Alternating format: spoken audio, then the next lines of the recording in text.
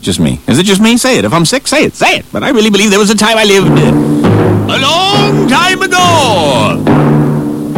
I believe I lived in the Holy Roman Empire. I was Emperor Tuctus Facius, the Lord over all I surveyed. And together with my wife, Smegmacles, we lived a life of tawdry pleasure. You see, I lived in the Roman Empire right around the time of the ultimate decadence.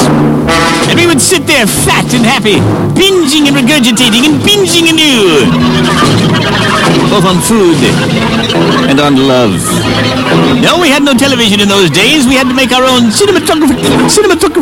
We had to make our own movies.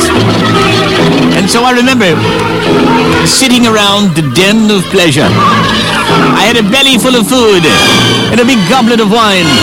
And I was sitting there with my right-hand man, Numnutius. My other buddy, Testicules, was right by my side. I said, how about some entertainment? I think these zesty wenches should provide us with some entertainment. I said, you there, Donaticles, go get Erectus and the two of you grab Syphiliticus and Gonorius and entertain us for a while, would you? Everyone, there's going to be a show. That's the kind of life we lived. We'd sit around, bloated from food, and we'd watch our slaves enjoying themselves for our pleasure. When suddenly, Tildonius came running in and said, Tuctus Facius. I said, what is it, Tildonius? He said, Hemerocles and Suppositorius are reporting an attack at the main gate. I said, my God, mobilize the militia! Mobilize the militia immediately! Call Squarnasius! We must mount a defense, do you hear me? Get Phoscidius up here immediately! And so sure enough, we delegated responsibility. But the attacking force was too much for us. And we were overrun. Actually, we deserved to be. We were all fat from food and drink. We had all entertained ourselves too long. The attacking force was lean, mean, and hungry. And as I was taken manacled up to the top of the castle and stood there on the ledge with a sword at my back so I could see the big fall I was about to face, I thought quickly. I looked at the leader of the attacking force. I said, tell me, Smegmacles, what have you got planned for me?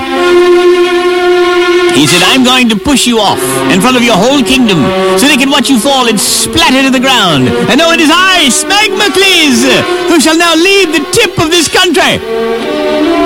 I said, no, you're not going to do that, Smegmacles, because I know how you hate me, and you really want to torture me, and killing would be too good for me. I think what you're going to do is take my wife, Smegmacles, and have all of your men brutalize her, one by one, before my very eyes. And then with your broadsword, one by one, you'll lop off her limbs, and then you'll take her screaming torso and drag it behind a horse. But me you will treat well. Me you will feed and give me food and drink, knowing full well the memory of how you brutalized my beloved wife Smegmacles will live with me for the rest of my days. I know the kind of man you are, Smegmacles, and you plan a torture for me far more intricate than mere killing. No, you'll keep me in fine style. You may even let me become a member of your court. But every time you smile, you'll know that I'm thinking of the way you brutalized my wife and forced me to live a life of misery in the recollection. Smegmacles looked at me for a second and said, nice try, hotshot.